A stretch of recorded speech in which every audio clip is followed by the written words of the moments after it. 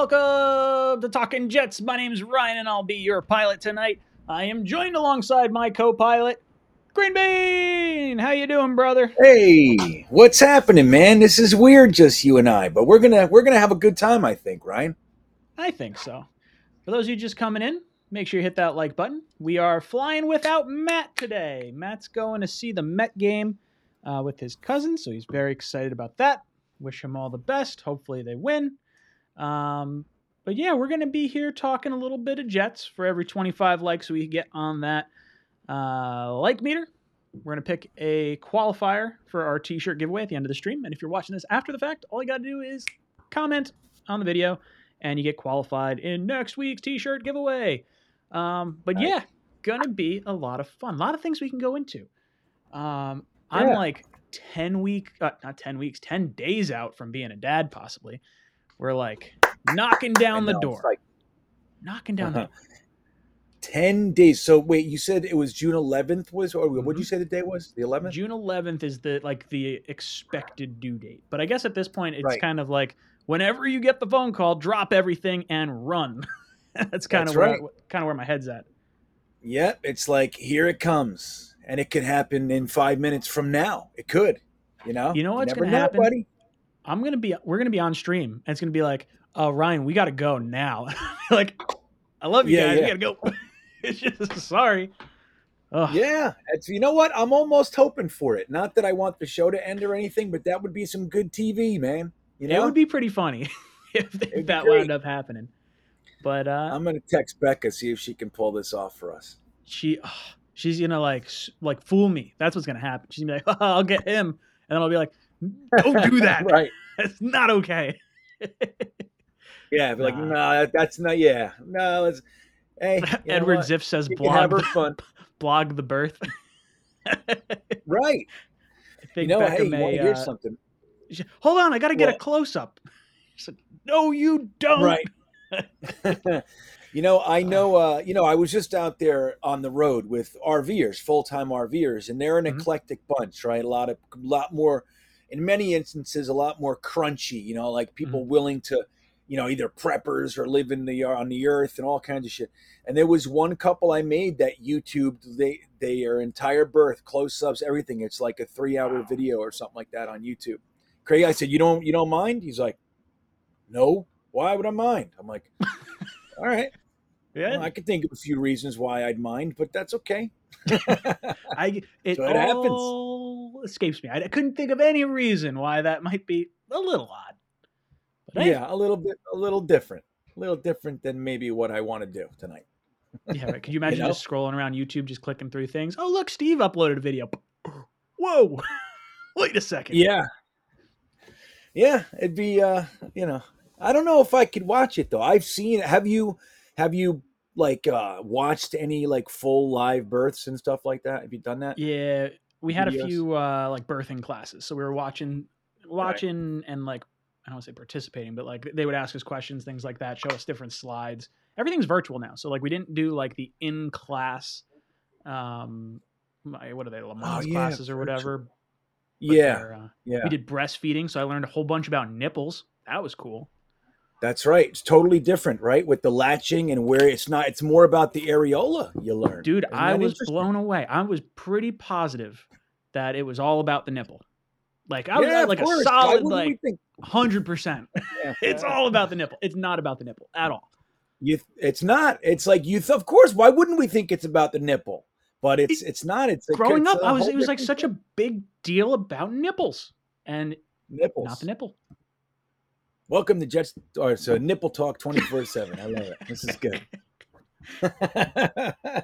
Kyle drops in and says, "Is it too much to expect Sauce? I guess we got to start talking football now." Oh, do we? Sorry, Kyle. He goes, "Is it too much to expect Sauce to have a similar season to Patrick Surtain?" I don't know where Surtain ended up. I'll take a look. Let me see. Let's see. Let's see what we got. Let's take a look. What's going on? Are you going to PFF? I'm just going to Pro Football Reference. So he played in 16 games, started 15, had 4 interceptions, had a touchdown, 14 passes deflected, and had 58 combo tackles, like 45 solo, 13 Yeah. assisted. So 58 total. And 1 tackle for a loss. Yeah, and the passes defense, he's only 2 behind Bryce Hall. Interesting. But that's a good season, though. Four picks, he took 1 back for a TD, too. Yeah. I don't think that's unrealistic. Very Ryan. happy. Yeah. If we wind up with 4 picks from Sauce, I'd be very happy year 1. Yeah. Me too. It's going to be nice to, like the idea of getting interceptions and stuff, or, and turnovers in general. It's an area that we've lacked, any real impact in a long time. We've had our spots, like our little blips on the radar where we get a couple, but by and large, the last 5-10 years, it's been like, that hasn't been a huge part of our game. We've always been negative in the turnover ratio. And it would be real nice to think that some of these guys that we brought on, Jordan Whitehead causing fumbles, DJ Reed and Sauce Gardner getting interceptions. And it'd be nice to be on that side of things for once. Yeah, right. Like if you have a positive turnover ratio, nothing determines wins more than turnover ratio. And the Jets have been shooting themselves in the foot for the last, 10 to 12 years with Mark Sanchez, Geno Smith, Sam Darnold. Last year, Zach Wilson gave up the ball a bunch. So yeah, if you can create, like, as much as it's been us shooting ourselves in the foot from an offensive perspective, like you kind of alluded to, the defensive side of the ball really hasn't, carried its weight at all. I mean, when's the last time we had a season where we're like, wow, we're generating turnovers? Like, you should be able to get at least 1 a game. And I feel like the Jets just have not been that. I don't know what our, number would work out to be, but it's got to be pretty low. No, it was very low. I mean, our defensive backs, they didn't have any until week 14 or something. Then Eccles had 2 picks, and Ashton Davis had 2 picks. I think that's it for the defensive backs. And then JFM had a pick, like a tip. I was going to say one of our D linemen had it. I think he was the so first did pick. Shaq. Or maybe Shaq Lawson. I think Shaq Lawson was the first one. Yeah. But I think that was it. I think it's 6 picks last year. Mm-hmm. I think that's it. Maybe I'm wrong, but I don't. I mean, I feel like I can. That's a bad sign when you can, off the top of your head, remember them, and it's not good. No, that's pretty bad. Ryan, look, we've been a pretty bad defense. I know the first year with Greg Williams, we were able to we played better than we were supposed to. And for little periods of time there, we had some nice stats, but we were the number 1 rushing defense in the NFL for a little while. And then I think we ended up being top 5 or something like that. But that's one of those things that Jets fans have had to look at and kind of try to hang our hat on, is being one of the best run defenses in the league over the years. But we all know, if we're just being honest, we know why that is. It's because they have no problem passing on us. They screen, like last year, it was the, live and die by the ability to cover the screen and then tight ends. We just couldn't do it. So yes, maybe we have a great run defense, but they're fucking throwing for 400 or 500 yards on us every game. And that's the kind of thing. So it would be real nice to see us kind of clamp down. Sure, let's be good at, stopping the run and all that. But it'd be nice to start seeing a little bit, more stoppage as opposed to 8-10 minute drives. Some stoppages, and maybe even stoppages that are caused by turnovers. Like, let's flip this damn field, and see what we can give the offense. I mean, that's the thing. We look at, the offense and all their inadequacies, but like you were just alluding to, the defense hasn't done much to help recently. Yeah, and think about those top positions, right? Like the ones you want to generate turnovers. It's cornerbacks, which we've really been lacking in, and pass rushers that strip the ball away from the quarterback. Those are like the big areas, and we just have not had those since Revis and Cromartie. Really the last time we had some halfway decent turnover generators. So I want to see more of that. I do think the pass rush will create more errant throws for the secondary to take advantage of. And like you said, the Jets defense being like a top run stuffing team, it's teams had leads on us. They were just eating clock. So like them running into a cloud of dust for 2 yards and eating, 40 seconds off the clock, totally fine by them. So when you're selling out against the run, of course you're going to be good against the run. Right. Yeah, it's been a weird one. I mean, of course it means something. Of course it's good. But when, if they're just, because they're not even, they don't care about the run because it's so easy to pass on us. That's, that's what I always talk about. I talked about it in my podcast this week about like stats versus the story. You know what I mean? Like stats are great. And I think we like to call them the nerds. JetX has 2 straight podcasts where they call them the nerds. The nerds think this. The nerds think it's really funny. But it's like the analytics guys, right? And it's like, obviously analytics is very, very valuable. Nobody's saying otherwise. But I really do think that a lot of these analytical mind people, I don't even know if they really watch football for the sake of football. It's all numeric. And that to me, it's like, I don't know. I want to know why the stats, just like I'm talking about. Like, yes, we had the great run defense, but let's look at a couple other things and find out, that our defense actually sucks. You know what I mean? Overall, like that's the kind of thing I like to look at here. And I'd like to see a more well-rounded. And look, if we just get up to 20th, 18th defense, something middle of the pack, I would be really happy with that improvement. Yeah, you look at where we were in like basically every category last year. And like you said, these guys just have their head in the numbers and they're just putting out info. And then it's up to guys like you, me, JetX, Matt, all the guys in the content creator sphere to create some context around those numbers. So I think there's definitely value in getting those analytics, because if they're looking at it as just a +1, -1, 0 kind of grading scale, then at least there's a standardized thing for it. But then you could find trends like, okay, this is weird. Why is this guy higher than that guy? Was it injury? Was it, scheme was different? I don't know. Could be a lot of turnover on the defense. Like maybe the guys in front of him were playing poorly. He had more responsibility in other, areas. It's tough to kind of get a read on. Like CJ Mosley to me last year didn't play bad, but his PFF grades were all not that good. And it felt more like a side effect of a bad defense overall and just, not a lot of talent around him than it was just on CJ himself. Well, right, dude. We watch the games, right? So we see the guy flying all over the place. He's one of a handful of guys in on most tackles. I mean, there's PFF doesn't necessarily have a measurement for that, So, I'm with you. It's like that. He's a derivative of maybe everything else, and he suffered because of it. A really fun one is Zach Wilson too. When you just like whether it's a layman fan or, somebody who's just looking at numbers, somebody who doesn't watch the Jets, and they just go through the stats and they go, God, this guy is terrible. What could you possibly think? But when you look at the story of this guy, when you look at the fact that the first quarter of the season, he was rookie season, he was the number 1 sacked, rushed, hurried, hit quarterback in the NFL. He also had numerous drops that led to picks and all kinds of that, that sort of stuff. Rookie offensive coordinator. Like when you start to stack those things on top of each other, and then you go through the season and you see the areas that he was able to mitigate negatives. Like a big one is the turnovers, right? Like he went from 11 interceptions, or what was it, 10 interceptions his first, I don't know, 9 games. And then it was, it was one in the last 6. And that's a huge, huge difference. And it's like, if you pay attention to all that stuff, you can have hope and you can have legitimate hope.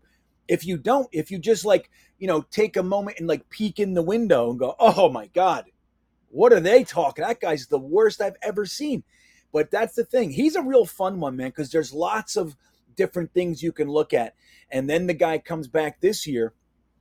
And he put on he said he was 208 last season. He was playing at 208, and he came to camp this year at 221. And he said it's mainly because of nutrition, which is fascinating to me. So anyway, it's like, all right, now we saw with the turnovers, we saw him start to understand the offense. We're seeing him in his first NFL offseason put on, X amount of pounds. Looks like most of it's muscle, if not all of it. And it's like, okay. What are we going to see with this guy this year? We gave him all the weapons. We're going to protect him. So we took a lot of our assets and put it into directly removing the issues that he dealt with last year. Mm-hmm. You know, O the line, sacks, wide right? receivers Exactly. dropping balls, depth at Tight running ends, back, tight ends. Yes. right? Like our whole offseason, especially where the offense is concerned, it could literally be called the Zach Wilson offseason. We plugged every single thing that was giving him a hard time, except for Mike LaFleur. Like we're hoping that he can build on Mike LeBooth, But he's interesting. He's an interesting test study. There was a really good video. I'll send it to you later, man. I forget who put it out. Somebody I'm not really into, but he said actually Zach was one of the best. He's going to be one of the best quarterbacks this year, and it's really fantastic. Braden from New Zealand, Mark Riz, those guys know. It's actually in my Discord with the Patreon. Somebody put it up there. I think it was Iowa. But anyway, I'll get that to you later so you can see it, Ryan. It's fantastic, man. Hell yeah. That reminds me. We'll get through Liberal Irishman's comment and Thomas Cahill's comment in just a few seconds. I have Chris Sims talking about his top 40 quarterbacks and where Zach Wilson ranks. So once we get through these comments, we'll throw that on and we'll kind of give our thoughts. It's like an 11-minute long video, so we'll kind of pause it in between and just digest it as it kind of goes. And you guys can chime in along with things that pop up as well. We'll read that as it comes up. Liberal Irishman celebrates 15 months of membership. Says, could Bryce Hall move to safety? Love you guys. We love you, Irishman. I don't really want Bryce Hall to move to safety. I think there's a lot of other potential like position changes that could happen with guys going to safety. And I feel like Bryce presents a really nice depth what word am I looking for? I think he provides very nice depth at cornerback as opposed to moving him over to safety. What are your thoughts? I know you're a big Bryce Hall guy. Yeah, I am. And if you look at last year, man, I mean, the one thing that people knock him on is that he didn't come down with interceptions, which is fine to knock him. You would have liked to see him come away with some. But he was very, very solid last year. Don't forget, we put the cornerbacks literally on an island. We had no pass rush. We had no linebackers. So it was a hard time for those guys. I was really... I was impressed, for lack of a better word. I was impressed by how well Michael Carter, Bryce Hall, and Brandon Echols did. But as far as moving Hall to safety, I've been tossing this one around in my brain for a couple of weeks now. It gets brought up every now and again. And here's the thing. He's never played safety.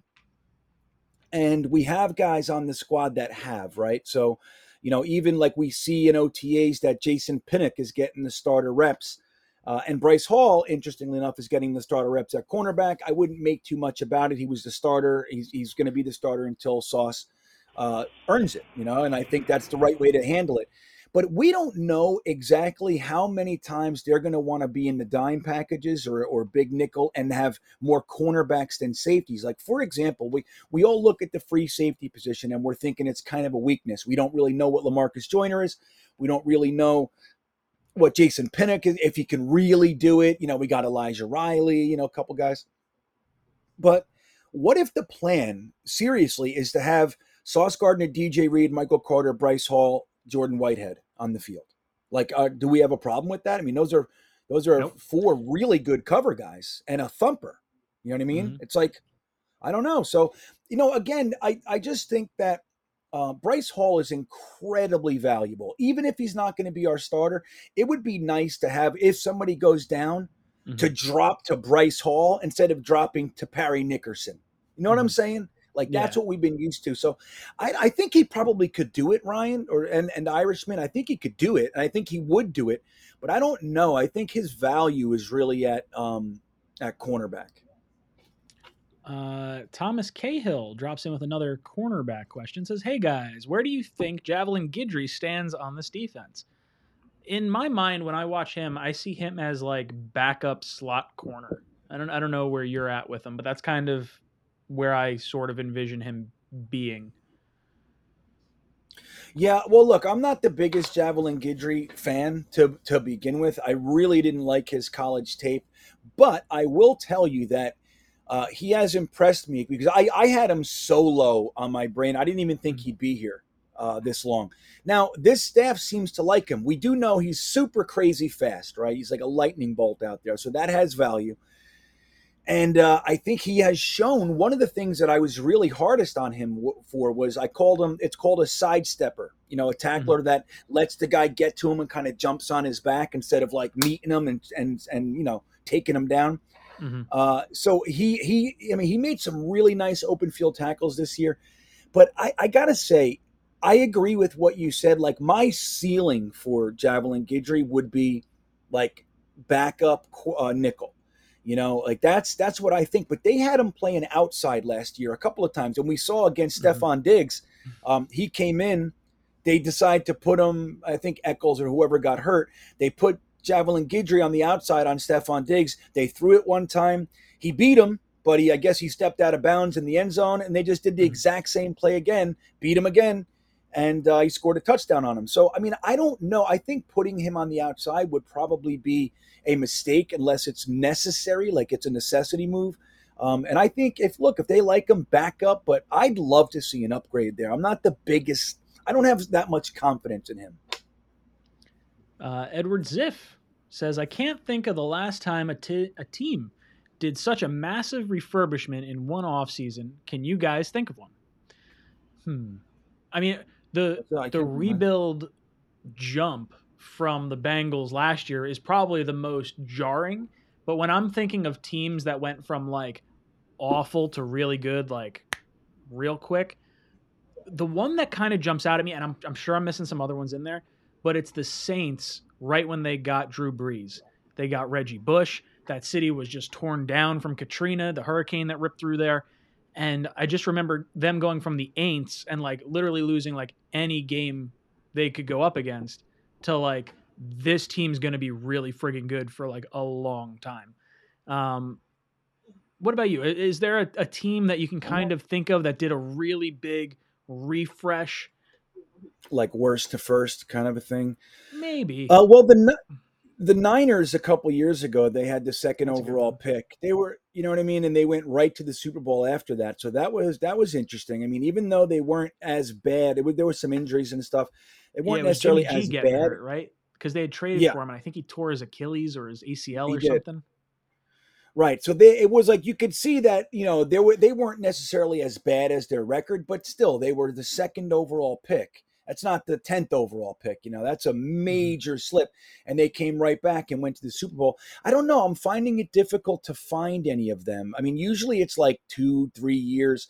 And even with the Bengals, I mean, let's not forget Joe Burrow was in his second year last year. It's not a first year, and they Jonah Williams and T Higgins, like those guys were there 2 to 3 years. I mean, they've been friggin' rebuilding since the 90s, bro. So, and if we look at, last year was the third year for this head coach, and with that team. So you could say that it was their third year that did it. It's not quite a worst to first, even though they had that whole collapse at the end of the year and they weren't all that good. I think they're a lot of people like to say that they had a 1-year jump. It's just not true. Yeah. Scotty says, the Manning Colts was a good one. I would argue the Luck Colts as well. I would think both those. They went from literally the first overall pick to, I think it was a playoff team that first year. Yeah, right. That's right. Yeah, because I was so mad at the Colts. Like they get Peyton Manning when he should have been ours, by the way. I want to make sure everybody knows that he was our quarterback. That was all supposed to be us, and it wasn't. So I never liked Peyton Manning. He goes over there and he has this great career, and then he gets hurt. The 1 year he gets hurt, they're 1-15 and they get Andrew Luck. You know what I mean? I was like, the fuck is what is rich this? Get richer. Right. That's how I felt about the Packers too. Like after Favre leaves eventually, I was like, oh good, whatever. Who cares what's next? And then friggin' Rodgers. And then they get Aaron Rodgers, who they sat. Wasn't it 3 years that he sat behind Favre? Yeah. See, man, that's They'd something. Never do that now. No, and look, the way that the rookie contracts are structured now, I know it kind of changed that. It's really important because look, contracts have skyrocketed the past decade, especially the quarterbacks.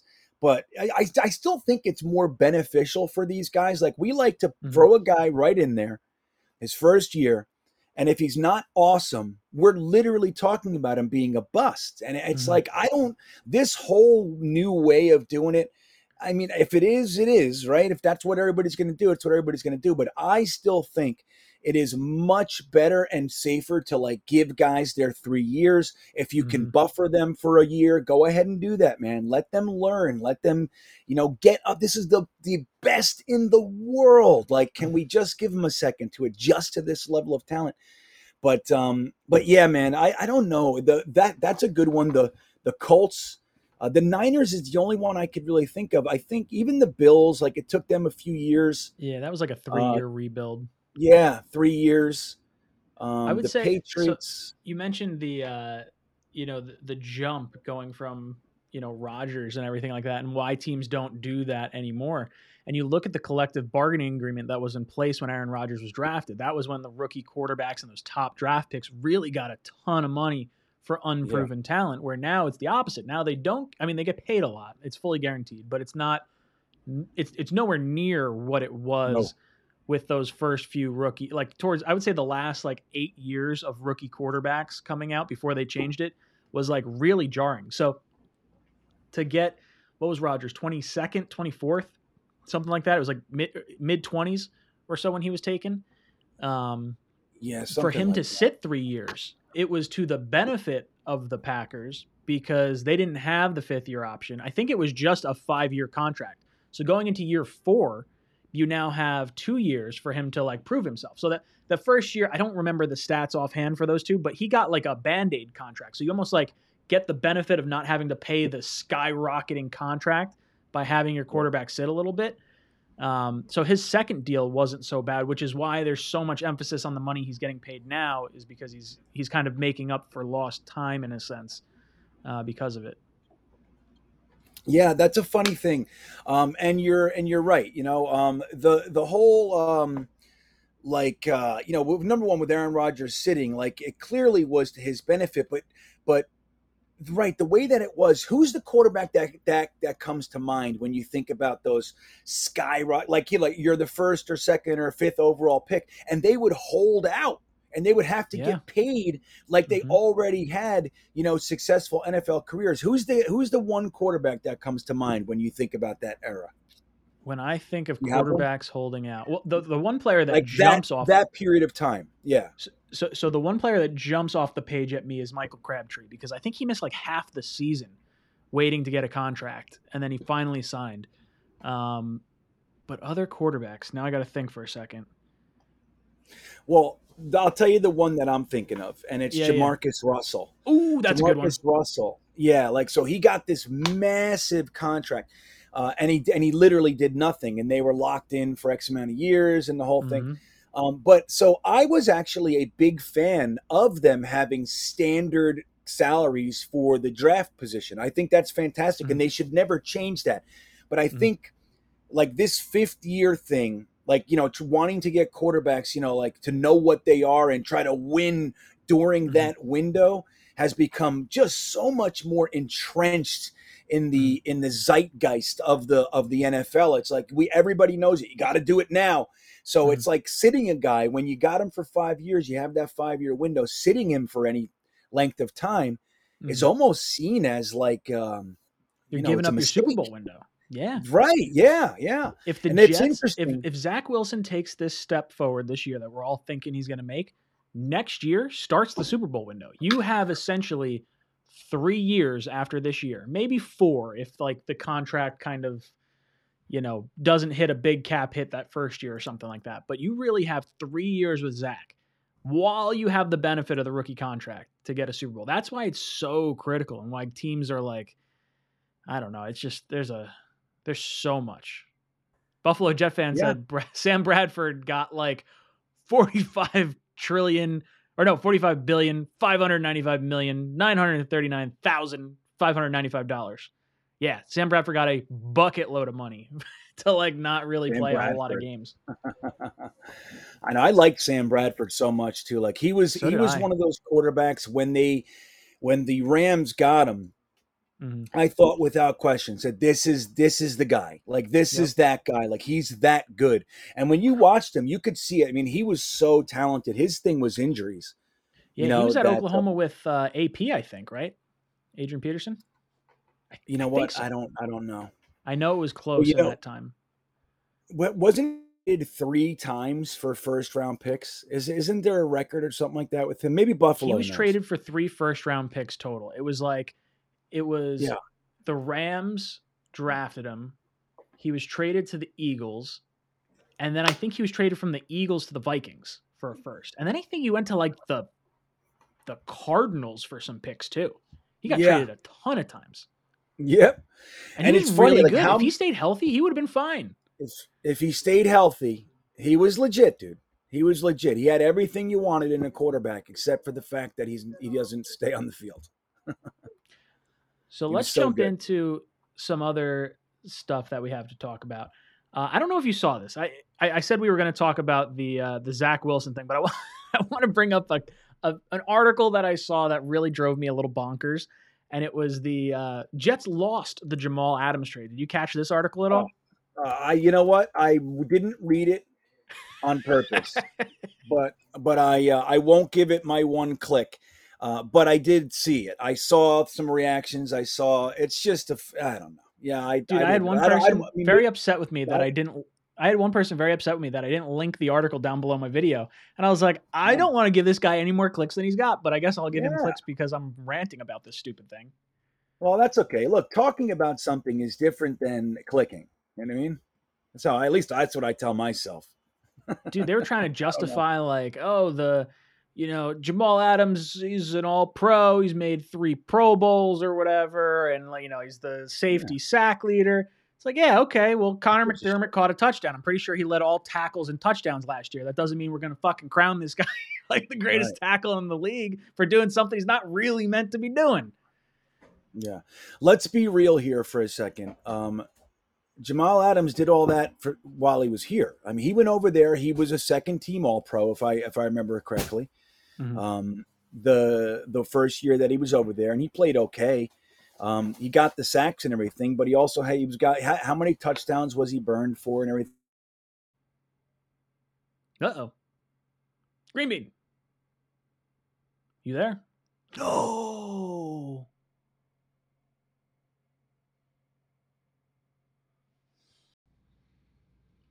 This stream is brought to you by not Optimum Online. No, I have Optimum, and it sucks. And they just dropped me. It's terrible.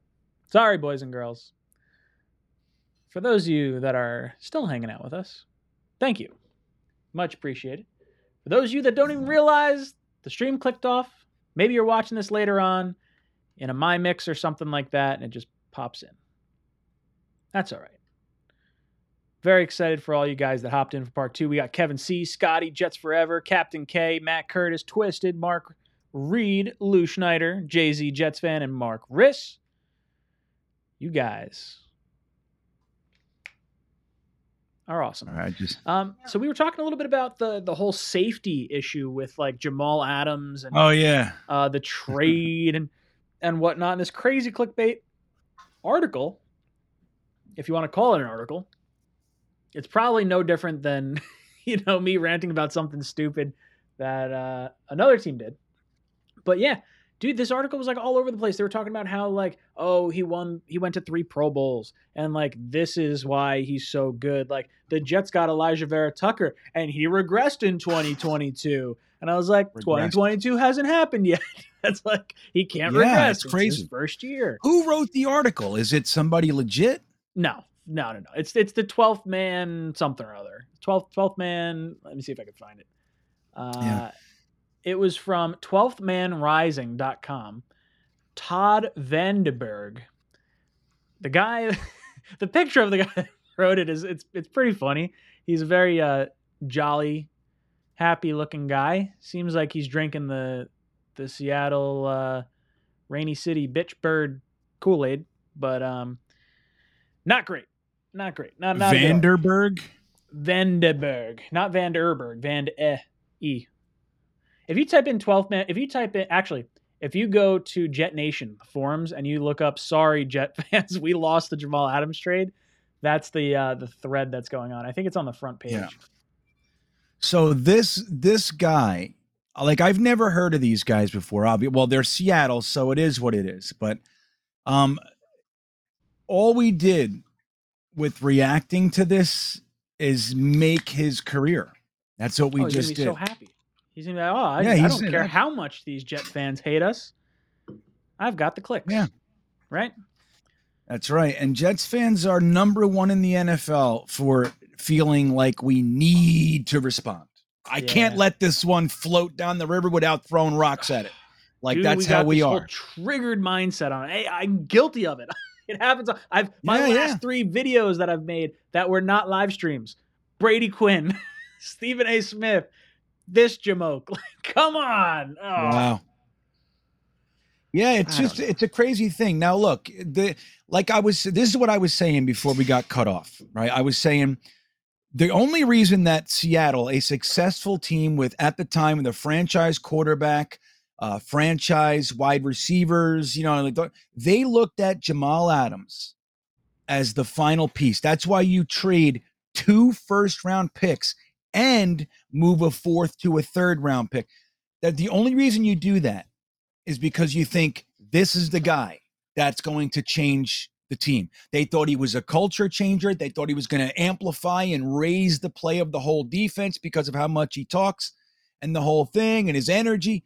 And here's what happened. Instead of them going to the Super Bowl twice, they have completely imploded. They went, one and done in the playoffs that year. So that was just like riding what they already had left. Jamal Adams did very little to help that team that year. He got his sacks. So, I mean, not to say he did nothing, right? Jamal Adams is a good football player. But as far as what they expected, since the Jamal Adams trade, they have completely imploded. They do not have a quarterback anymore. They have an entire roster filled with names nobody knows. Bobby Wagner's not there anymore. You know what I mean? Like, it's a completely different team. They had the 10th overall pick last year. So I don't think it worked. Like, whatever you want to say, AVT's an unproven commodity. Garrett Wilson's an unproven commodity. That's all well and good. You have that for right now. Well, let's talk about the proven commodities, right? Like, the proven commodities. Not only did they get Jamal Adams, they gave up a 4-year, $70 million contract to keep him in Seattle. And they lost DJ Reed. We took DJ. You could almost add DJ Reed to that trade because they were unable to sign him and retain him, a top 10 corner in last year's game. Incredible. Now on the Jets. That's a good point. Right? That's a good point, man. AVT, Garrett Wilson, and DJ Reed for basically what wound up being Jamal Adams and Kobe Bryant. Oddly enough, the cornerback opposite Sauce Gardner at Cincinnati. Yeah, which I like Kobe Bryant. I've talked about him a few times. I actually like him. But right, and that's such a good point. Like, dude, let's be real here. Jamal Adams did nothing that first year in Seattle to warrant being paid as the number 1 safety in the NFL. What did cause them to sign him is they could not possibly have given away 2 first-round picks and a 3rd and Bradley McDougall and not re-sign the guy. And don't forget, Seattle's already done that. Seattle, with the Sheldon Richardson trade, they gave us a 2nd-round pick and Jermaine Kearse. And then 1 year, like, he played that year and they didn't re-sign him. So they've already been there. They've already felt that heat. Like, how do you make that trade and then not even re-sign the guy? If, did you not vet him? Did you not know what you were getting? They signed Jamal Adams to that contract because they felt they had to sign Jamal Adams. Oh, absolutely. Benji Unger says, do you guys think we'll ever get our logo at midfield? It's so embarrassing. No, and look, I guess because I've been to so many Jet games. What's that midfield for us? Well, that's just it. Like, it doesn't really bother me at all because, like, I don't mind seeing the NFL logo in the middle of the field. I don't mind seeing the Jets at the end of the thing. Like, for me growing up watching games, it never really occurred to me that, like, our logo is supposed to be in the middle. It's just like a logo. And I was like, oh, all right, whatever. I can't say it's that embarrassing. Do you feel a different way than I do? Like, would you like to see our logo in the middle as a staple as opposed to the NFL logo because we're sharing the stadium? No, I'm with you. I never really gave it too much thought. I guess I could see where he's coming from, though. I mean, you look at Dallas, you look at, a lot of the other teams, they have their logo at center field. So yeah, I could see it, man. Totally. I guess that would come with having your own stadium. They don't have to change it every 15 minutes. But yeah, it never bothered me. Do you remember when the Jets, when we had the red Garden State Meadowlands thing in the middle? You remember that? Remember that one? I don't remember that. Remember that? I don't know when that would have been. That. I mean, that had to be pre-97, probably. I would say my really like knowledgeable like remembering of Jet games started happening around 96 or so, 96, 97. Let me see here. I'm going to find it and give you here. Well, here's what it is. Here's you can kind of see it there. Let me see. Here, I'll give you this one. You can zoom it in. This is what it used to be. You can see it's funny. This is the Jets game. Let me can I put a picture in the private chat? Is that can I do that? If it's got a link, I should be able to show it. I mean, you could probably share a screen. Let me see if I can do this. So this was the here, I'll just send the rankings I was going to pull up. I think you can probably it'll probably share it as a full screen image. I share the screen. Did you share this? Oh, hold on. Let me see. No, I'm saying, is that what you're saying? I put the link in there if you want to. I got you. Okay. And it's like a smaller picture, but you can enlarge it. You know what I mean? Yeah. Let me see what. So you look in the middle. Is that what I sent you? Oh, interesting. Yeah, you see that? That's what I remember. It's like, it's weird for some reason. That's like when he said, wow. We don't have our logo. I was thinking, what's in there? I was thinking that. And that's probably 30 years ago. I definitely don't remember that. No, that's still what I think is there. That's how burnt and broken my brain is. Interesting.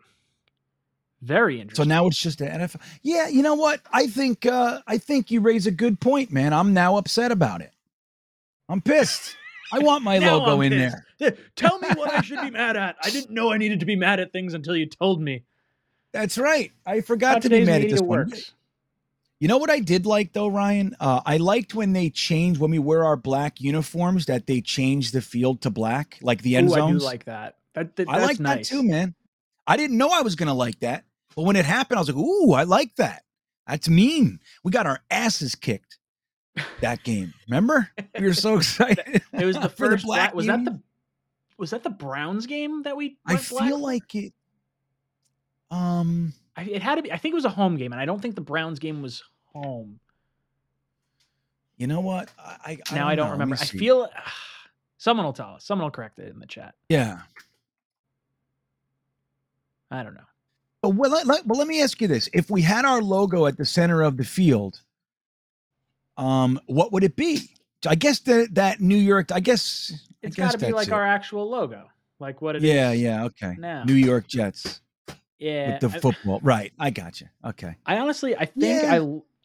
think I like the NFL shield a little bit better because I feel like than Jets. Well, like so the green Jet logo in the middle. I'm sure they could do it a different way, but like that's kind of the same color as the grass.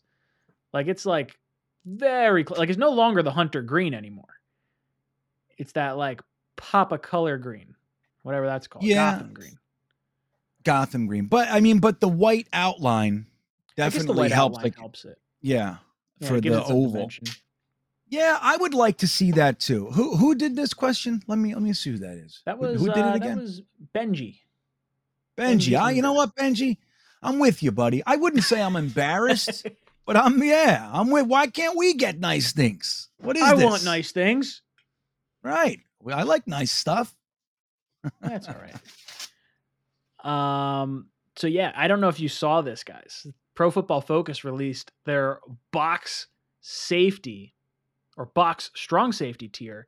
Budda Baker, number 1. No issues there. Guy's a phenomenal safety. Number 2, we got our boy, Jordan Whitehead. There he is. You see who's at number 3, Green Bean? Can you read that for me? Yeah, I heard of him. That's Jamal Adams right there, I think. Isn't he supposed to be like really good, like $17 million a year good? What they say. They say he's the best in the world. He's the greatest in the nation. Or the best in the nation, right? Didn't you say that? I'm the best in the nation. I found out that was, as goofy as that was for him to say, I found out he was actually paying tribute to like a recruit. I don't remember what state it was in. It might have been Georgia. But like, I think the recruit passed away, and he had like an interview in high school saying, I'm the best in the nation. And it was like something goofy like that. So from what I heard, it was like a tribute to that. But like, yeah, I wonder if the kid said something else. I wonder if he would have felt obliged to say it. You know what I mean? That just gave him the. No, if he said, I stink, there's no way Jamal. Yeah, Adams I'm the said, worst. I stink. Jamal Adams. Yeah, exactly. I'm He wouldn't feel so is. compelled. I'm the worst in the world. I'm I terrible. think he'd say that one. I don't think that would fly. I don't know if you saw this. I mean, do you see this? That? So Jermaine Johnson went to Citi Field to see a Met game, and I'm pretty sure it's Zach Wilson. Is that Zach Wilson over there? That's Zach right. Wilson. Yeah, look at Zach. Look at Look Zach at him right go. there. Sorry, that's a it's a young babyface Zach Wilson joke. Sorry, guys. That's right. That's okay. He's cute. He's cute, just like our boy. He's Zachy adorable. Poo. Keyshawn Johnson is not a real Jet. Says we're going 11-6 and we're sweeping Miami and splitting both New England and Buffalo. Zach Wilson has a breakout season. So this is a nice little segment to go into the screen that I have up right now, which now looks terrifying on this screen share. Yeah. Chris Sims. So I hope we go 11-6, and I hope we sweep the Fins. I hope we split at least with New England and Buffalo. That would be very nice. So Keyshawn, I'm totally on board. But I want to watch and kind of digest Chris Sims' top 40 quarterback rankings. And this is him talking about Zach Wilson at number 22 on his rankings. And we'll kind of touch and go. If you have something to say, just chime in. I'll pause the video while it's going. We'll kind of discuss it, see what's going on. In the class. We're staying in Rookieville 2021. Someone else moved into year two, and someone you had rated number one for rookies last year. Yep. I know. It's my bias. I can't help it. All right. Zach Wilson. That's right. Zach Wilson coming in at number 22. Jets. Just like the two guys, the rookies before him. Arrow pointing up big time. From 27 to 22. I mean, hey, Lawrence, Fields, Wilson, they have the type of talent that it's a good year, and they put it together where they could be top 10-ish, no doubt about it. Their talent is of that.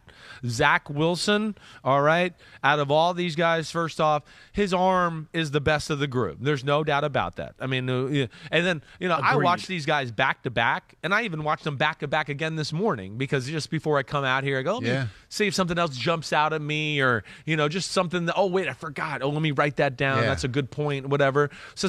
And I come away every time after doing it and going, damn, Zach Wilson, the ball flies off his hands sometimes. I mean, absolutely flies. All the talent you saw that made you rank him one ahead of Lawrence. Right? Not a lot of people were doing that. Like, man, you saw it show up last year. Saw it show up in all these guys a little bit. Again, that's where last year I kept saying, like, let's pump the brakes.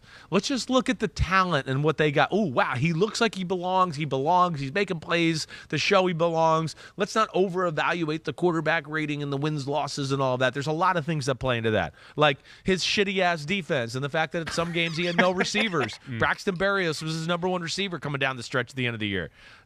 So you got to take all of that into account. Here's what I'll say about Wilson. One, yes, the arm is the most talented of these guys we talked about. His arm is real top end, like some of the best quarterbacks in the league type talent. He's got a tremendously quick release, and he can flick the ball and throw the ball with great power from very awkward positions. Here's the other reason I got him ranked first as far as these quarterbacks. To me, he was managed the least out of these quarterbacks that we've talked about so far. They ran a real NFL offense and asked him to really read plays like a little bit more of a mature veteran quarterback might have been compared to some of the guys we talked to already. Yes. Huge. Yeah. And he was asked to make throws that where there were, to me, as an ex-quarterback, and I know other quarterbacks too, and I think even my father would pay, to where he was asked to make a little bit more advanced reads and throws over the middle of the field into tight windows compared to the other guys. So, hey, he got off to the slow start. We know that. He got injured. And when he came back, he was a different guy, and he played phenomenal. And we talk about the arm. The legs are real, too. I mean, he's running for 50-yard touchdowns against the Jaguars. And then his ability to get out of the pocket when nothing's there and make plays happen the way we talk about with the great quarterbacks in the league right now, that's real, too. So I want to pause it right there and kind of get your thoughts on where we're going so far. Thomas Cahill says, Zach has the same release as Joe Willie. I'm pretty sure, is today Joe Namath's birthday? I think it is. Maybe it was yesterday? Let me see. I think it was either today or yesterday. Pretty sure. That's me like... it's today. Happy birthday, Joe Willie. Bam. 79 years old. He's going to be 80 next year. Our boy. Damn. 79. Dude, let me just say this, Ryan. We should all be so lucky to reach 79. That's all I'll say. That's all I'm hoping for. If I could make it to 79. Yeah. With the way that Joe Namath is moving around and like doing things, like I'd be very happy. That is a rock solid life. It's crazy, dude. Like, there are people in my life, like in their 60s, they just kind of like settle in and go, I'm old, and they're in a rocking chair and everything. My wife's father, my father-in-law, he's like 77. Fucking guy runs on treadmills. He goes hiking. It's like he goes on trips. You know what I mean? My ass is eating Sour Patches till 2 a.m. I know, that's the problem. Like, dude, I am not in the shape that I should be in for like a 32-year-old guy.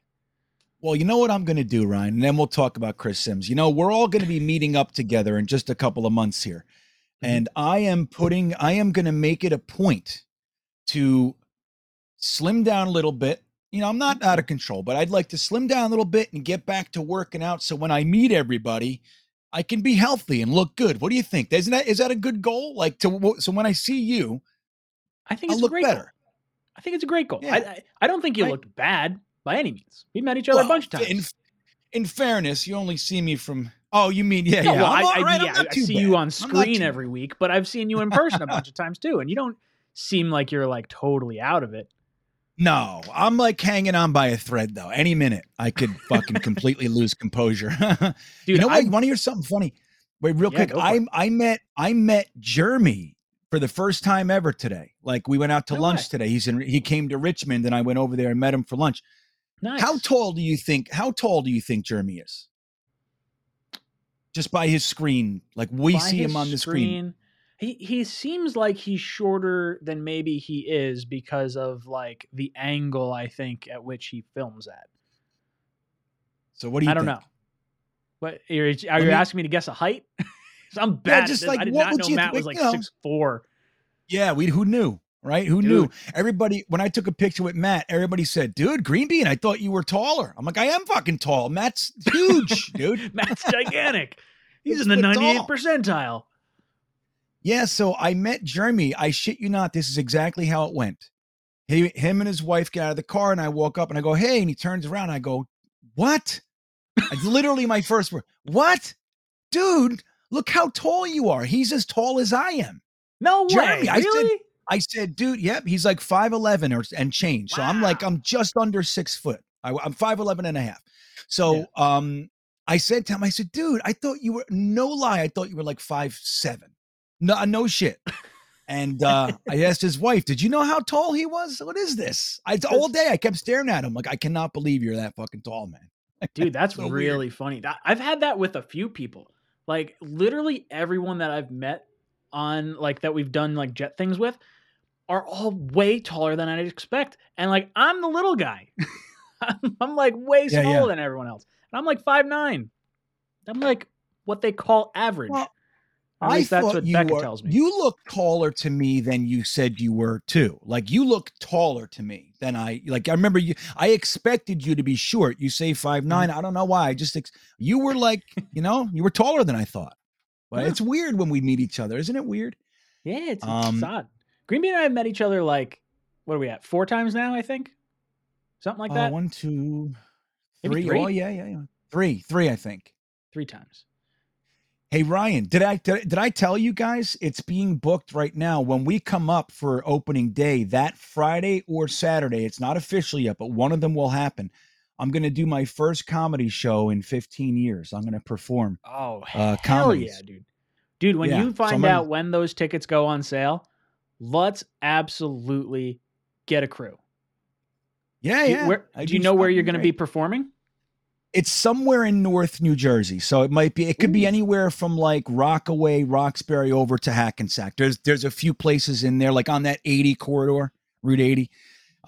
Somewhere around that. But I'll be sure to let everybody know.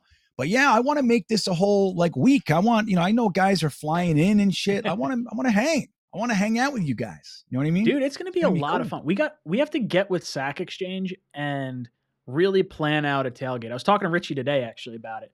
And we're all Richie almost hopped on with us tonight. And dude, I think everyone is like amped up for week 1. And we got to do some type of tailgate, meetup, something like that. Yeah, dude. And well, we're going to have an epic tailgate. You know what? I talked to Sack. I think we're contemplating joining with Gotham City. So the Jets Lounge and the Gotham City will all be one. And that's what? Hop, skip, and a jump to Jet Nation. So everybody will be kind of in one area. So that'll be amazing. That'll be amazing. Yeah, I'm really psyched. So if I can get that comedy show booked, I talked to my buddy who runs the Tropicana down in Atlantic City too. He said that he's going to let me know he could probably get me on a show there on Wednesday. So I'll do AC as like a warm-up show, and then I'll do the other show. I'm going to open for my buddy Joe the Comic. That's awesome. I'll do like a 20-minute set. You know what I mean? Because I haven't done it in a long time. Yeah, that's what I'm thinking. Well, I'm excited. I'm pumped. Mutt Viles says, "Come to the hangar, Ryan." So I guess Mutt Viles is already in on the. Yeah. He was the first guy with Sack Exchange. For those of you that don't know, Mutt Viles, myself, Green Bean, O'Leary, Buffalo Jet fan, Tyson in primetime, Richie, and Jack are gonna be in the hangar. Yeah, Buffalo too. Did you say Buffalo? I said Buffalo. Oh yeah, he's coming down from Buffalo, and we're all going to the game. We got a lot going on. We're excited. Yeah, it's going to be epic, dude. You know, we might even have. I don't know if Sax wants me to say this, but I don't think it's too bad. This is the first ever game using the hangar. Mm-hmm. So Woody Johnson is supposed to be there to cut the tape. Oh no way! Really? I didn't. Wouldn't that be epic, bro? I knew it was the first time because they're like. Sack had said like, oh, like what's the capacity? They're like 250, but you'll never get that. And he's just like, I think we're going to get it. Now he's got like a waiting list, like 40 people deep. It's like he's like, way big. He's like, I think we're going to be fine. Just give me the damn room. We'll let us worry about that end of it. Yeah. You know what I mean? Figure it out. Yeah. It's going to be I'm so excited, bro. It's going to be nuts. Yeah. So, all right. Sorry to derail it. With all that stuff. We were talking about Chris Sims. Now, what did he say again? Well, RJ McPop drops in, and he says, okay, we see Top Gun 2 yet, or are we fraud Jet fans? I have not watched Top Gun 2, so I am every bit of a fraud Jet fan.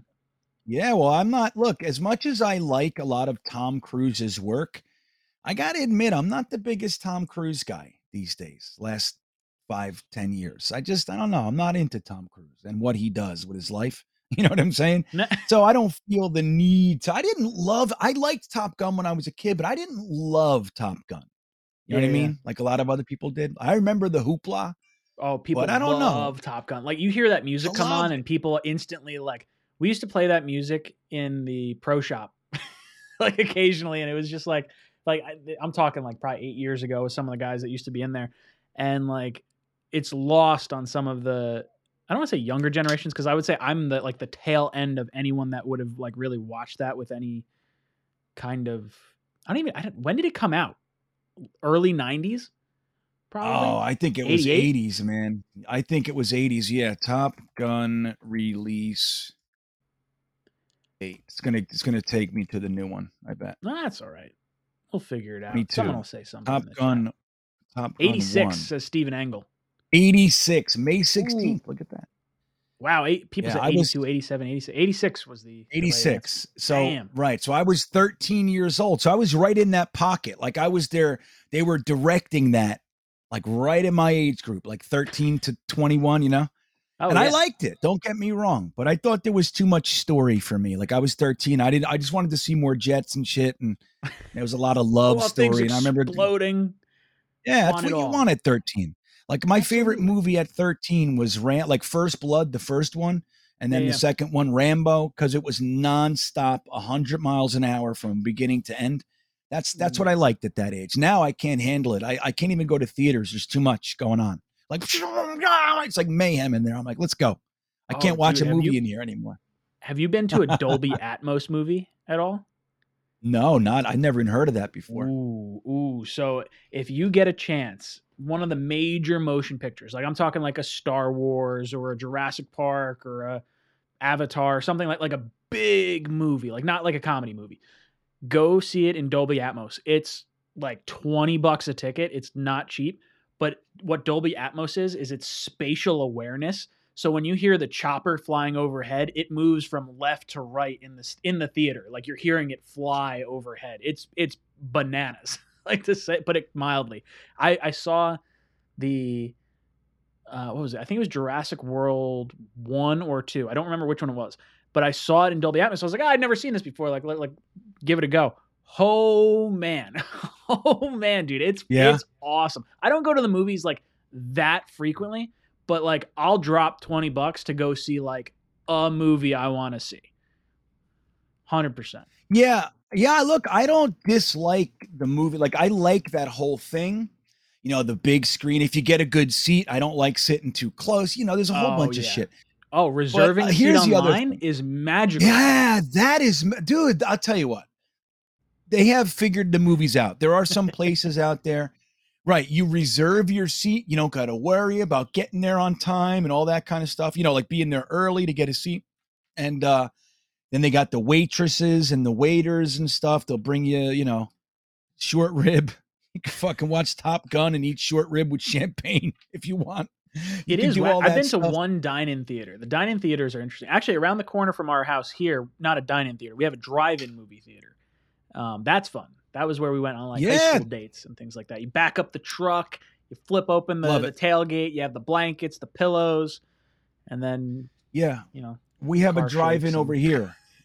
We just saw right. we just saw Venom 2 in the drive-in not too long ago. Yeah. I enjoyed it's good stuff. Carnage. Carnage, right. And we liked it, man. It was like that. It's just it's a fun experience. You know, like you said, like we get like some nice comfy, like the lawn chairs and the back of the truck or the back of the, we had a van, like a minivan. We opened that up and put a little, like an air mattress back there. It's great, man. It's a great thing. You got the play set, you got the food and everything. And I like drive-ins. That's what I grew up on when I was a kid. We used to, theaters, like indoor theaters were so rare that they used to call them movie houses. Like, you want to go to the movie house or you want to see it at the movie or go to the movie house? Yeah. So anybody else remember that term, movie houses? Was life in color or black and white back then? Got the shit. It's weird for me to like think about like old time. Like I shouldn't even say old times because that's not even like that old. But I'm talking like when I think about like the 30s, the 40s, the 50s, like I shouldn't even say that because there was color then. But I like everything is black and white. And I like go outside, like we saw Becca's grandma the other day, and I'm like, man, she saw everything in black and white. And I'm like 32 thinking this. I was like, nope, everything's still in color then. It just didn't have it in the pictures. But you know what's funny, man? Like when you think about video games and shit, like I literally remember when Pong was the game. That's it. Pong. You had two paddles. Boop, boop, boop. It was tennis, you know? And that was great. We played it for hours, man. Hours. Dude, games have come so far. So far. I mean, my first system was a Super Nintendo, and I was playing like the first Mario Kart and like all the different, you know, the Mario games and the Teenage Mutant Ninja Turtles. I had a whole bunch of games. Yeah, I mean, a lot's changed in my life, brother. You know what I mean? Like, dude, now they got loot boxes and crap. Now you got to pay to. I don't like it. There's some things I really do enjoy, but there's a lot of things like I hate the EA games. Like I won't play Madden because I get blasted with like all these, packs and like buy shit, and it's like, nah, not about that right now. Sorry, I don't even know what that is. Yeah, sorry. We're gonna try and steer it back. Try and steer it back as best we can. Yeah, Chris Sims. Well, let's go through a few super chats because I feel like we got some topics that we'll touch on too. So Keyshawn Johnson says, "I'll trust the ex-quarterback over check down Mac Jones fanboys at ESPN." That's the value in Chris Sims, right? Like it's a guy that played the position, that knows what to look for. He held a clipboard for a lot of his career. He worked with a bunch of quarterback coaches. Like this is someone, when you listen to him talk, it's worth listening to. I did that with his edge rushers. I did that with a few other positions for the draft, and it was worth a listen for sure. So I definitely take away the knowledge that he's dropping there. Don Tiki says, if I said we won 9 games, who would you guess we beat? Ooh, okay. This is a good one. So let's pull up the Jets schedule. I like that. Anthony G says in the chat, Ryan, he goes, it's official. It's slow season. It's the slow football. Sorry, dude. We had all this stuff to talk about, and then like literally my internet kicked out, and then I was like, oh no, I don't know what to do. And then now this is where we're at. Okay. Yeah, we're back. Here's the Jets schedule. If we could win 9 games, what do we think happens? I think let's go through like the easy ones. Or I shouldn't say easy ones, but like Bears, Lions, Jaguars. That's 3 that I think you gotta have, right? Then we got it. All right. So we're gonna beat all the teams that we should beat. That's what you're saying? Well, so the first team we're favorited against is the Bears, November 27th. So I would say the Bears, the Lions, the Jaguars. Those 3 are a definite must-win to reach this 9-win total. Right. I would say I agree. You have to beat the Browns. I would say the Steelers. Right. And what about the Seattle Seahawks? Are we playing the Seahawks? Oh, yeah, we got to beat the Seahawks. Hell yeah. January 1st. We play them New Year's Day, no less. Let's call Miami at least 1. That gets us to 7. I would think you probably have to beat Miami twice and get one of the Ravens or the Patriots to squeak out 9. Yeah, and you know what? I want to win week 1 so bad. Oh, it would mean so much. It really would. And just to kickstart the whole season, like obviously we have very personal interests. It'd be great to actually see a damn victory with you guys for once. So there's all that. But in addition, just for the Jets, like this season, starting against the Ravens, going out there and beating them week 1 would let the NFL know times have changed. It's time to take a breath, okay? Take a step back, cut your shit, and let's watch what happens here. Doesn't mean we're great or anything, but it would put everybody on alert. And I think that would be a very important and positive way to start the season. So I would say the Ravens are obviously not must win, but I think that's a very important game. But we have to split with the Pats too. We can't lose twice to them. Dude, I would love nothing would make me happier than sweeping the Pats. Like we could have 2 wins, and if both of them are against the Pats, I'd be feeling pretty good. God, well, think about it. What if, Ryan? So we're at 9, right? So what if you had to lose to one of the Bears, the Lions, the Jaguars, to get a Patriots victory? Like, so you win against the Ravens and the Patriots, but you end up disappointing and losing against the Jags and the Lions, let's say. Would you prefer that? Like, if we had 9 wins, it's still 9 wins, but I think I would prefer it by beating the Patriots and the Ravens and losing to those teams than just beating the shitty teams and losing where we're supposed to. You know what I mean? Yeah, I'm right there with you. The only team that's like on the shittier end of things that I do not want to lose to, it's the Jaguars. Like I want to go in and just thump them in the hardest way possible. If we lose to the Lions and we lose to the Bears, like that would really suck. Like those are two teams the Jets should win against.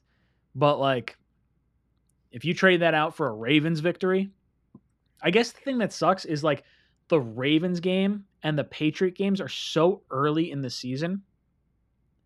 Not that the Patriots game is October 30th, and then the next one is November 20th, because we got a bye week in between there.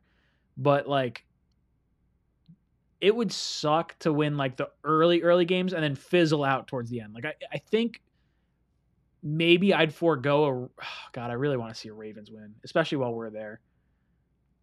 I don't know. Would you forego beating a better team if it meant going on more of a slide towards the end of the season? Well, I don't think, I don't know if I would want that trade-off. Like losing 3 games, but because look, every bad team, including us, like we beat the Titans and we beat the Bengals last year. So those are just trap games. They only have so much value to me. You know what I mean? Like they're valuable and everything.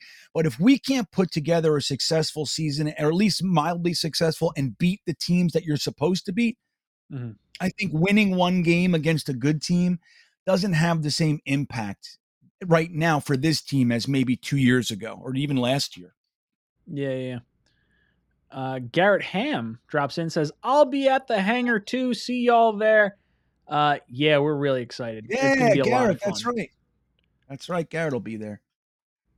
What else? We got Kevin C. Kevin C says, see many credible reports. Quan Alexander is on the table for the Jets' injury history, but we need some depth at linebacker. It's the weak link of our defense. I've seen a lot of Quan Alexander. That would be the affordable route to go. The other option could potentially be, and we might find out tomorrow or in the coming days, Deion Jones from Atlanta. Yeah, I think that I honestly believe, and I have been wrong before, believe it or not, but I believe that the reason they haven't signed Quan Alexander is because they're waiting to see who gets cut June 1st. Yep. Yeah, I'm right there with you. I think that's absolutely the way they're going at it, because Deion Jones, you'd have to either trade for him or know that he would come to the Jets if cut. So Ulbrich was in Atlanta when they drafted him. He had his best seasons under Ulbrich. He was really good in coverage under Ulbrich, had like his worst season, I think, last year. So, I think there's a really good shot. I believe he's owed, like, if he's traded, I think it's $9 million this year and $13 next year. So you'd have to give up an asset and pay that. And I think the Jets have like $13 million in salary cap space right now. So you're talking like, okay, is it worth trading an asset to pick up that contract to fortify our linebackers? Or is it worth it to maybe sign a depth tackle to kind of hold the spot in case Becton or Fant go down? For me, I think I'm leaning more towards tackle than I am the linebacker position. Like, I'd almost be willing to kind of forego anything on defense at this point to make sure we set up Zach as good as possible. Where do you kind of fall on that?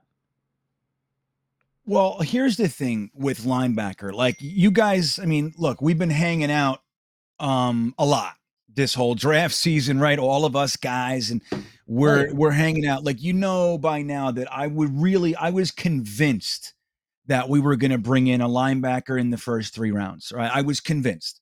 Now that didn't happen. So that leads me to believe something that we tossed around, but I just didn't lean this way, is that they really do like Jamien Sherwood, Hamza Nasruddin, and Quincy Williams. Like, they really do like those guys. And don't forget, we brought in Marcel Harris, right? So he's another one of those hybrid kind of tweener backers, safety, like he's one of those guys. So they could like him a whole bunch too. So I think that they might not be as concerned as we are. You know what I mean? So that's first. And maybe they don't feel the need to bring somebody in. But I will tell you, the June 1st thing is very, very real, man. Because don't forget, if they wait, like if they cut them today or tomorrow, there's a whole different thing. You can push the salary to the next year and all kinds of stuff. Like, it's very beneficial. So guys like,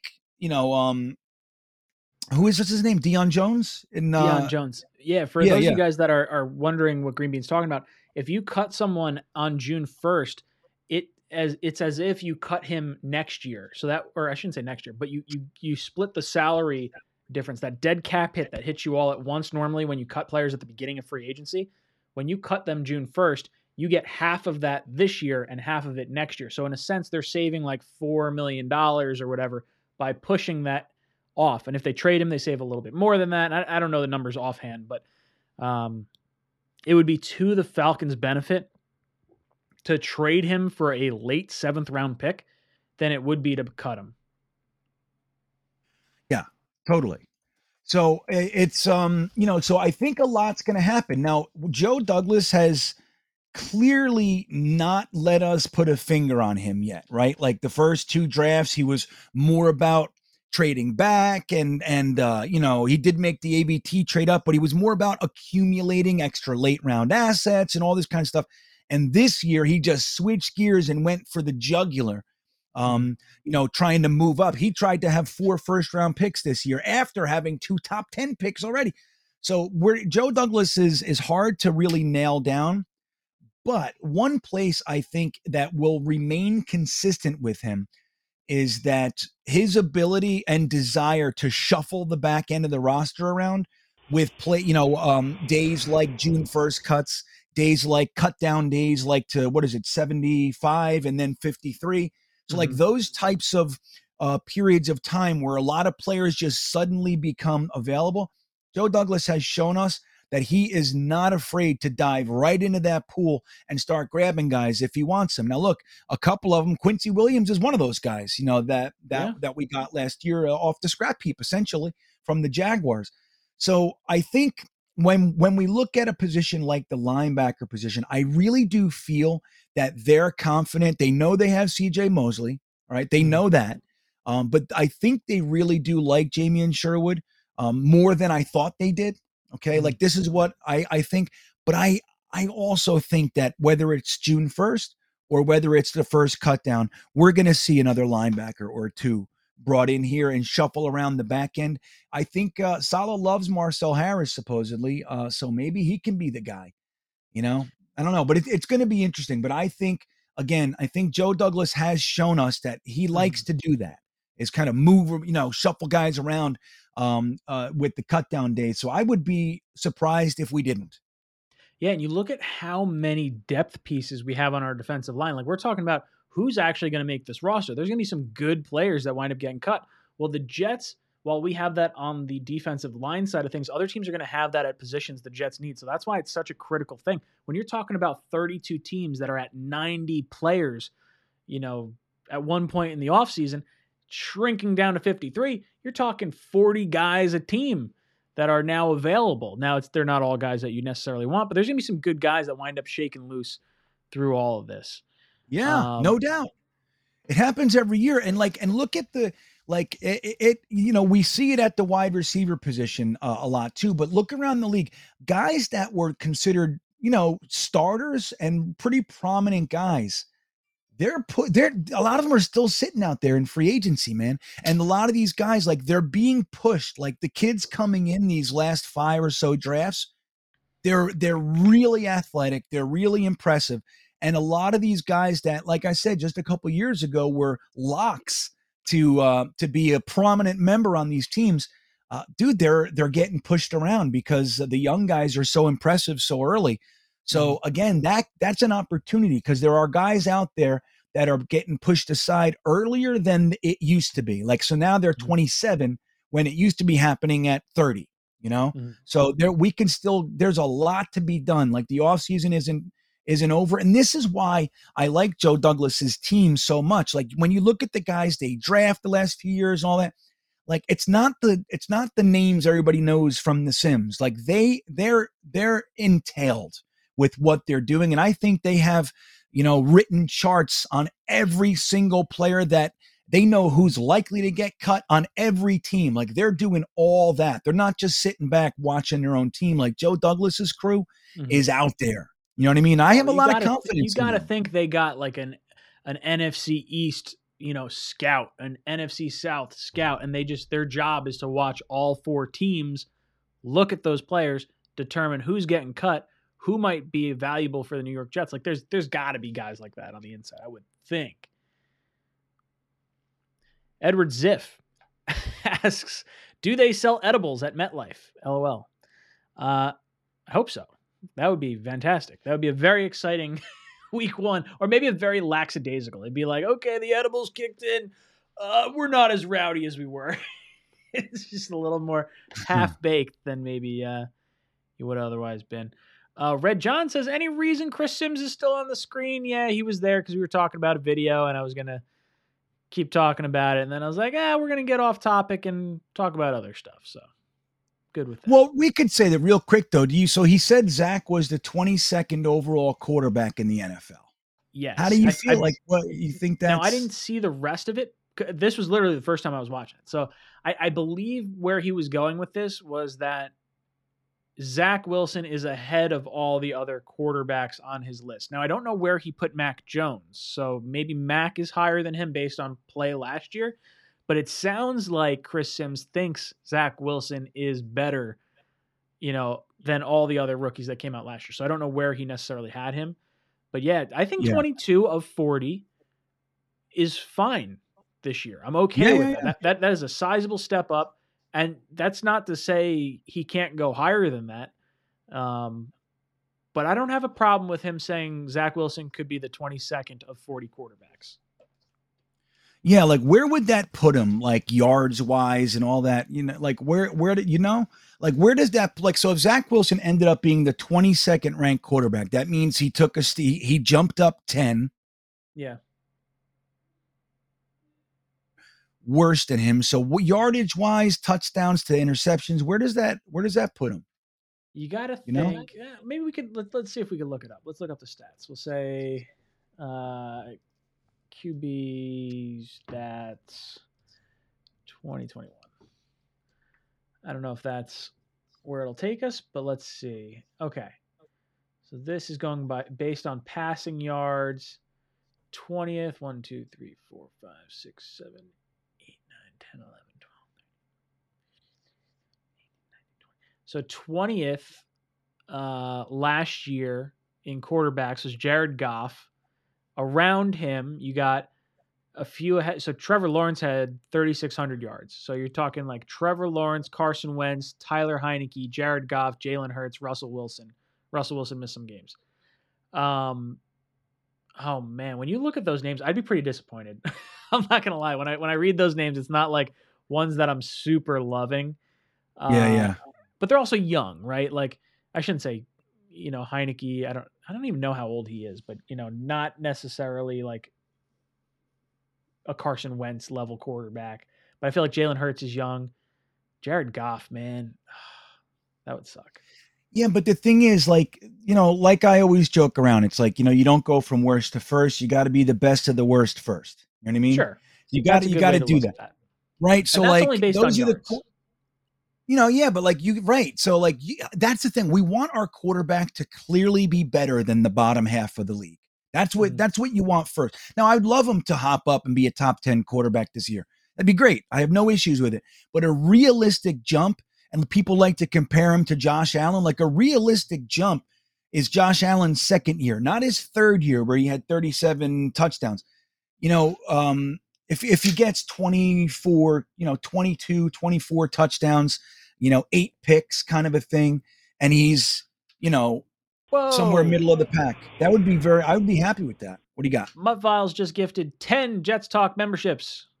The chat is popping off right now. Mutt Viles, he's out of control. Disregard Papa, Gitmo Bob, Wild Wave, Hank G, That Boy Cuh, Pump Up the Champ, Mutt Sawyer Files is Armand. king. He's king Toby. shit of fuck mountain, this guy. Guys, drop some JETS in the chat. If you're a new member, check out those emojis. We got a lot of fun stuff going on over there. Wow. Mutt Files, you're nuts. So I don't mean to cut you off, but 22nd in terms of touchdowns. Where do you think that would put Zach Wilson? Like number-wise. Just a guess. Wait, say that again. What was that? So if Zach Wilson was like the 22nd of 40 quarterbacks, where do you think 22nd in quarterback rankings would rank them? Like yardage? Nah, touchdowns. Like how many touchdowns do you think? Oh, 20. Yeah, I know, right? I think you got to have 20 touchdowns, right? I mean, you'd be surprised. It wasn't. I thought that's where, I mean, it's not far off. Baker Mayfield. What was it, like 18? 17 touchdowns, 13 interceptions. So, like, there were 3 quarterbacks tied at 20. Matt Ryan, Tyler Heineke, Jimmy Garoppolo. Then it went Jared Goff at 19, Teddy Bridgewater 18, Baker 17, Tua 16. Tied with Davis Mills and Lamar Jackson. But I'm pretty sure Lamar. How many games did Lamar? Yeah, he was hurt though, so they're counting him against the whole season. Yeah, but yeah, even still, the 20th quarterback had 17. Like if he winds up being 22nd, it's a nice step up. I think seeing it written out as 22nd of 40 is like, oh, top half of the 40, which makes sense, but is not the right way to look at that. I hope he's better than that. I was saying 20 touchdowns, 10 interceptions. I hope he's better than 17. Yeah, 17's not going to cut it. But like, look, then you got to look at, again, like we talked about earlier, what's the story? Is the story that he also had 3 or 4 rushing touchdowns? Did we have the number 1 rushing team in the league? Did both Breece Hall and Michael Carter each have 1,000 yards and 8 touchdowns? You know what I mean? So like it all, there's definitely going to be context does matter, but just on the surface, I got to say, I would agree with you. 17, while it's clearly a step up, and then you got to look at the interceptions and everything. It's positive, but I got to admit, I'm hoping for more. I want 20 touchdowns, and I don't think that's asking too much, man. You know what I mean? No. Like, why can't you get 20 touchdowns? When's the last quarterback? I know Ryan Fitzpatrick had 31 in 2015, but aside from that, when's the last time we had 20 touchdowns? Like, dude, I don't know. Sam, I think the most he ever had was like 17. Did Sam get 20 touchdowns at all? It didn't feel like it. I don't know, dude. Probably Gino. I really don't. I feel like Gino probably had like a year. Maybe not, though. Let me see here. All right. Let me take a look. I'm looking here at the chat, see if anyone's got like. Yeah. Sanchez is what Drippy Douglas says. I don't know. If that's what I'm thinking too, Drippy. I got to think that Sanchez did it. Wow. Obviously, like I said, we're talking 2010. It's got to be the last championship year. Geno Smith had 12 touchdowns. Sam Darnold had 19. Okay. Josh McCown had 18.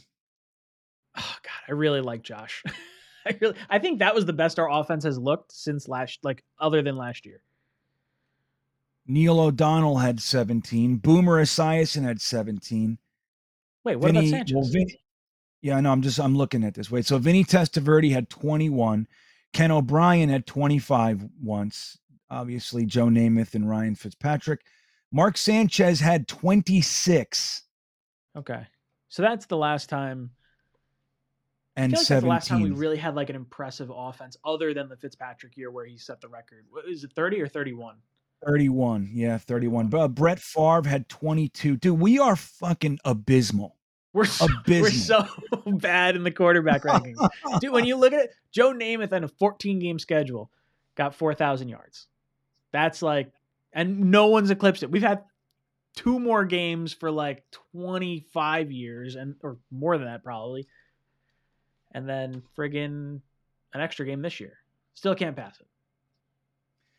Yeah, dude. It's I mean, look, the 1 year Vinny Testaverde had 29 touchdowns and 7 picks. That's what we need, nice. Dude. We need an under 10 interception year. Right. I don't ever want to do this again. I don't ever want to look at the history of Jets quarterbacks on one page ever again. That was the worst thing I've ever seen, dude. I'm like, come on.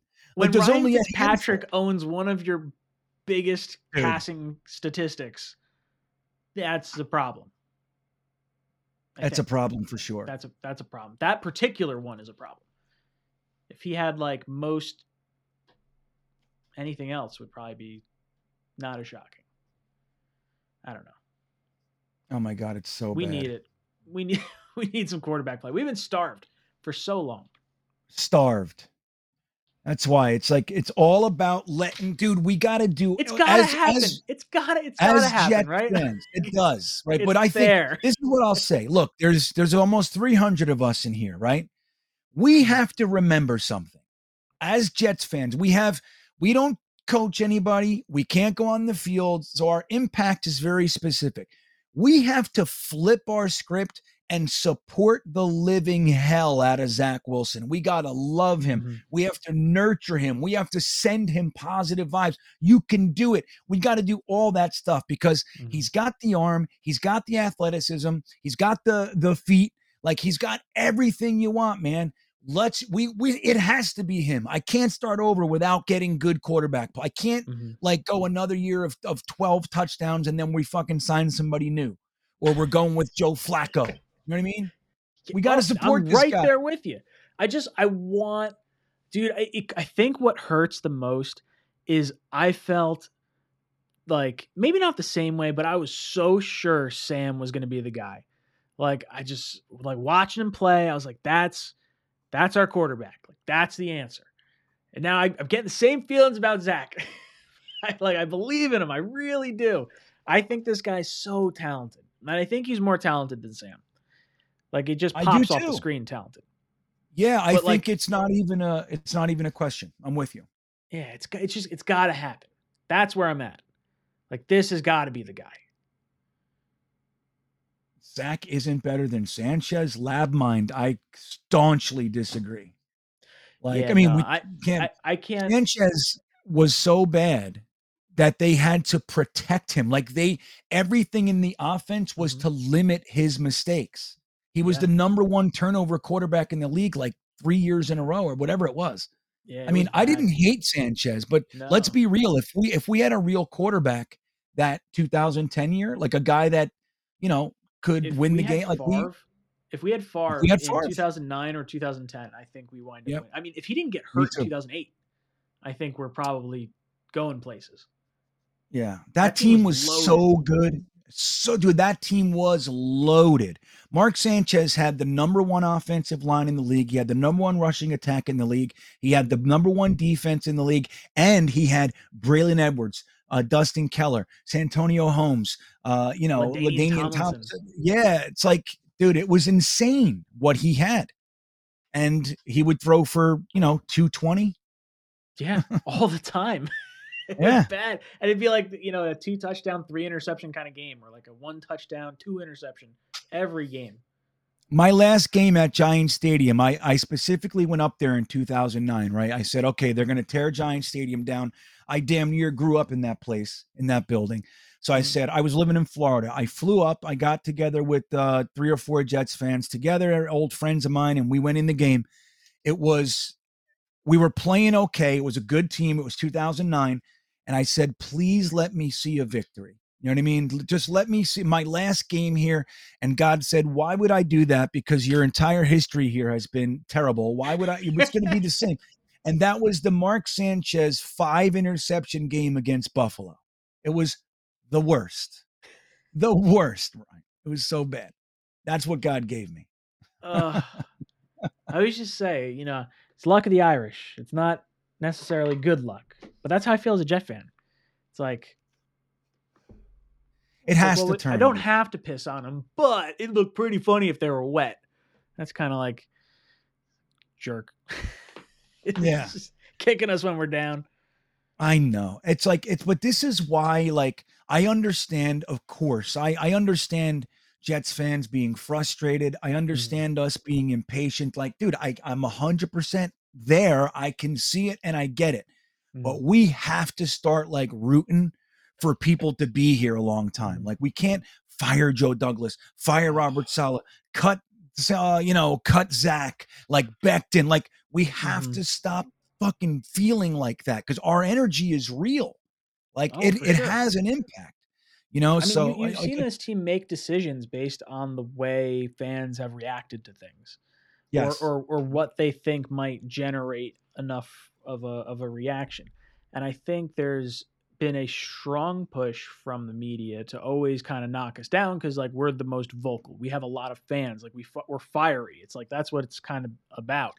And that passion comes off wrong a lot of the times. And I think, having, the different content creators and the different platforms, whether you're on YouTube or Facebook or Twitch or TikTok or any of those things, there's people that you can kind of, sort of get to know. And then you can be like, okay, that's a rational thought. Like, this guy makes sense. Like, maybe we should think more positive about this. Like, why did this happen? It's not just because everyone sucks and everyone's got to get cut and everyone's got to get traded. And like, people getting mad at, the world. There's a lot of gray area, a lot of things in between. Yeah. And like, but that's like, look, when you look at the Buffalo Bills, right? Like, they were our counterparts in pain for a decade and more. Yeah. They were our laughing stock. Like, they didn't even have good years. Like when we had the Mangini years and the Rex Ryan years, and before that, the Herm Edwards years, we were good. I mean, we were in the playoffs more often than not. We had a nice long stretch there of at least competence, right? Buffalo didn't. They would have one good year, 9-7, and the next year they were 4-12. And so the reason that they're good is because they look, they had a plan and they developed the shit out of Josh Allen. Let's not forget that. But the other piece is they're keeping a core of players together since 2017 and 2018. Like, those guys, they're all still there, and most of them. The defense, bro, like, they know that defense inside and out. They know each other. They know exactly they know how that guy's going to react if this happens. Like, it's all telepathic at this point. And we gotta get there. That's why I like having this young quarterback with two young running backs, two young really three young receivers. Like, we got Rucker, the new nice young tight end. He's got two young linemen. Like, keep these guys together for a decade, man. At all costs, just keep them together. They'll get us there. You know what I mean? That's how I see it. That's the exciting thing. You look at all the pieces and the sum they could be together, and what things have happened, with other teams that have had that same style of success. It's like, hey, this is the formula. We're doing it the way you should be doing it. You have a young nucleus of guys, on the offensive side. The defensive side has now been hit with this influx of guys. Carl Lawson could be a staple. You have Jermaine Johnson and Sauce back there. Like, right. The Jets are building something, and it's really exciting to see. Yeah. And when you look at like our defensive backfield, bro, like we started we started two rookies and a second year last year. They're all still here. So we got a batch of guys in their second year. We got two guys in their third year. Then we go out and we bring in two 25-year-old, and DJ Reed and Jordan Whitehead. I think they're both 25. Yeah, 25. And then you added Sauce Gardner to that mix. Like, if we can keep them together, we have a young core that, dude, they could be together for 5 years without a question. Oh yeah. 4 or 5 years, dude, no contract questions at all. Like that, like none. This is a young team that's signed. Right. The only contract question is Quinnen. It's like, and we'll see how he plays. I'm predicting 14 sacks for Quinnen this year. I know everybody's laughing at me. Telling you, this is it. Dude, Quinnen with a good edge rush, I think is going to be filthy. I think he's going to be good. I thought he was going to be really good last year, and then the edge rushers went down. So I'm a little perplexed. I don't know what to make of it. I still believe in it. I think he's going to break double-digit sacks for sure. And I think we're going to pay him a monster contract. I think it's the right thing to do. Well, I mean, look, if he shits the bed this year, just roll into year 5. You roll into year 5, and then you franchise him if you have to. Yeah. So, but I think Quinnen is a fantastic teammate. He was super young. He's still young, dude. Did you hear his comment the other day of I don't care about the contract or whatever. I want to play ball, and like that's the second time we've heard that now. We heard it from Berrios and we heard it from Quinnen. We never really heard that. I mean, you heard guys say like, okay, the money will take care of itself. I'm going to earn my contract, things like that. But like this feels like guys that want to be here and want to be around. Like I like Quinnen a lot. I really hope he does well because I think he's someone that I want to see do well in New York. Let me just address something in the chat. So LabMind, I'm going to tell you, I like how you took it and made it about cuddling him. It's not cuddling. It's called support. Okay. Are we rooting for him? Do we want to make it more difficult? We should support the team, the young players that we have. That's what we're talking about. If you hear cuddle, then that's on you, my friend. You know what I mean? That's certainly not what I'm saying. I'm saying, like in other areas, other fan bases, they support their team. So we should want that. So if, like I always ask people in therapy, do your behaviors match your goals? Like, I want this to happen, but I do this and it's the exact opposite. Well, guess what? You're never going to achieve that goal that way. Do my behaviors match my goals? So what do we want? We want Zach Wilson to be a good quarterback. So fucking support him. That's what we need to do as fans. Support. That's what we should be doing. Dude, thank you. Sorry to derail. I shouldn't even say Jeff fans. New Yorkers in general. New York, New Jersey, the whole like Northeast. We love getting fired up. Like there's nothing like bump someone in the subway, like you're ready to fight. Bump someone in a club, you're ready to fight. Like those types of situations pop up. But I think people just like being abrasive. And I think there's more attention in the hate than there is in the positive. Like writing a fluff piece is never going to get as much as like the reasons why Zach Wilson is not going to be a good quarterback or something. Like you're going to trigger people. And I think there's there's got to be an awareness of what's going on. And it's frustrating because social media puts it all out there and people can retweet it. And now it like hits everyone. And it might be just a bullshit article like this Jamal Adams, they won the trade. Like that guy went, he got a ton of clicks from that. Ton of clicks. Yeah. And that's, look, that's why we get all the negative stuff. I mean, like, look, it's not, untrue that it's hard to write positive about a shitty franchise, right? But the last 3 years, like if you just look at it objectively, you can see that things are changing. I mean, it's a totally different mindset, different everything about the organization. Now, it might not work, right? We don't know. We don't know if Zach Wilson's gonna bomb. We don't know if AVT's gonna last. Maybe this is his last year for some freak thing. We don't know any of that stuff. So of course it could fail. But when you look at how this team is being built, if you're just looking at it objectively, you can't deny that it's completely different than the decade that preceded it. We were lost. We had no offensive line. We go out there and pick a quarterback. We trade 3 second-round picks to move up 3 spots and pick a quarterback. Your next pick is a defensive tackle from a small school. And then you go through the rest of that draft. All you get him is a 5th-round running back and a 4th, I think, or 6th-round tight end. I think that's all we gave him. That's it. Like that's clearly somebody who doesn't understand. They're sticking to their value chart. Like, dude, you gotta understand at least how to make a team. And that's what we see. Like when you look at Joe Douglas and Robert Saleh and everything that they're doing, I don't agree with every single thing they're doing, but I can see the logic behind it. It makes sense at least, like the Sauce Gardner pick. You guys know I wasn't hoping that they picked him. You know what I mean? I wanted my edge rusher right there. But you look at the first round, you're like, yeah, I mean, what they did was damn near miraculous how they pulled it off. So, and then adding Breece Hall. So the difference is you can see that the guys running the team actually know how to build and run a team. That's the difference. Red John says, who will be the vocal leaders, i.e.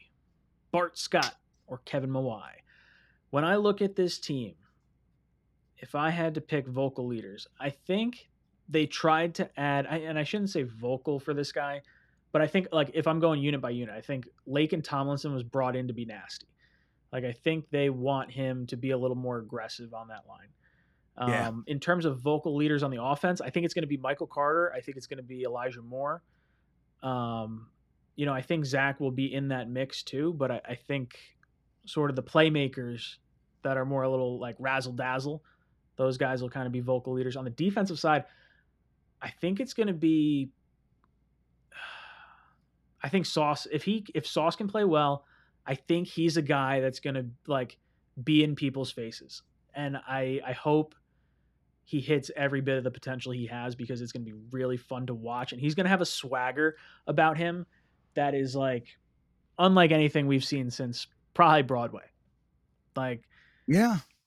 Well, you know who's a sneaky vocal leader is that Jacob Martin from the rotational defensive end. Yeah. Well, when we signed him, I did a whole bunch of background on him so I could talk about it, right? So dude, I mean, he's not only a guy like on the field rallying the troops and everything. When the offense is on the field, he's standing up, cheering on the offense. Like he's not, I mean, of course it's not every play, but that's the kind of guy he is. He's really positive. He's really uplifting with, come on, man. Dude. Like he's doing all that stuff. So I think he might rise to the top and be a vocal leader as well, like for the emotional side. In that same vein, and I feel like that's the type of players that Joe Douglas is bringing in, because I felt like Keelan Cole was that guy last year. Like a vocal guy, enjoyed going to practice. Like people liked working with him. I feel like you almost have those types of players. I call them glue guys. Yes. Like keeps the team together. Man. You need them. It's important. May not be the starter, but you need those kind of guys. You do, dude. And that's what they're talking about with character. Like if look, there were guys like before we had Herm Edwards who focused on character, but a lot of times that actually was at the behest of talent, right? So we would, like you got to still have the talent. But when you look at last year, how tumultuous it was, the injuries, the bad press, how bad Zach was, there were, the defense 32nd in the league. That's exactly the type of team that if Jamal Adams, Tremaine Johnson, if those guys were here, there would have been leaks all over the place. All these negative stories about what Robert Saleh really does. Robert Saleh is sometimes caught sleeping at his desk. Like all that stuff would have come out. But we heard nothing. We heard nothing of the sort because everybody we have here is high character. And that's what it is. They don't crumble when the going gets tough. They actually put more work in. And that's I think that's what's going to ultimately be what makes the difference. These guys that remain positive through adversity. Yeah, look at all the freak like workout videos we're seeing of Carl Lawson and Zach Wilson and Denzel Mims and Mekhi Becton, like all these guys that have had like negative stuff said against them or like, question them. Like all these guys are coming back bigger and stronger. And I don't know. I think we're moving in the right direction. I think when you have that mentality and everyone's thinking the same way like that, it's a lot easier to go forward. It's like the talent will come. You'll figure it out. But like if everyone's driving the same way, makes things a lot easier. We are at the end of our show. I didn't even notice that. I caught it. I looked up. I was like, oh, man. Just looked up. I was like, oh. Look at that. Do you have our winners from the first part of this stream as well? Let's I need two more. Hold on. I'm grabbing them. Okay. Yeah. Let's see. I need one more. What we're doing here. I'll do one more. The alias you set in this command to be of like does not exist. What is she talking about, Nightbot? Nightbot's a female, right? Nightbot is female. I have no idea. It's a bot. It's like a night bot. It's a female bot, though. That's what I'm saying. It could be a female bot. Hey, LabMind, you got in the contest, my friend. There you go. See, I like that. I like how they that hang works. Around long enough. Long a night. Yeah. Let me see. Edward Ziff, don't go anywhere yet. He's saying good night. You're on the list. You're on the shirt list. Yeah.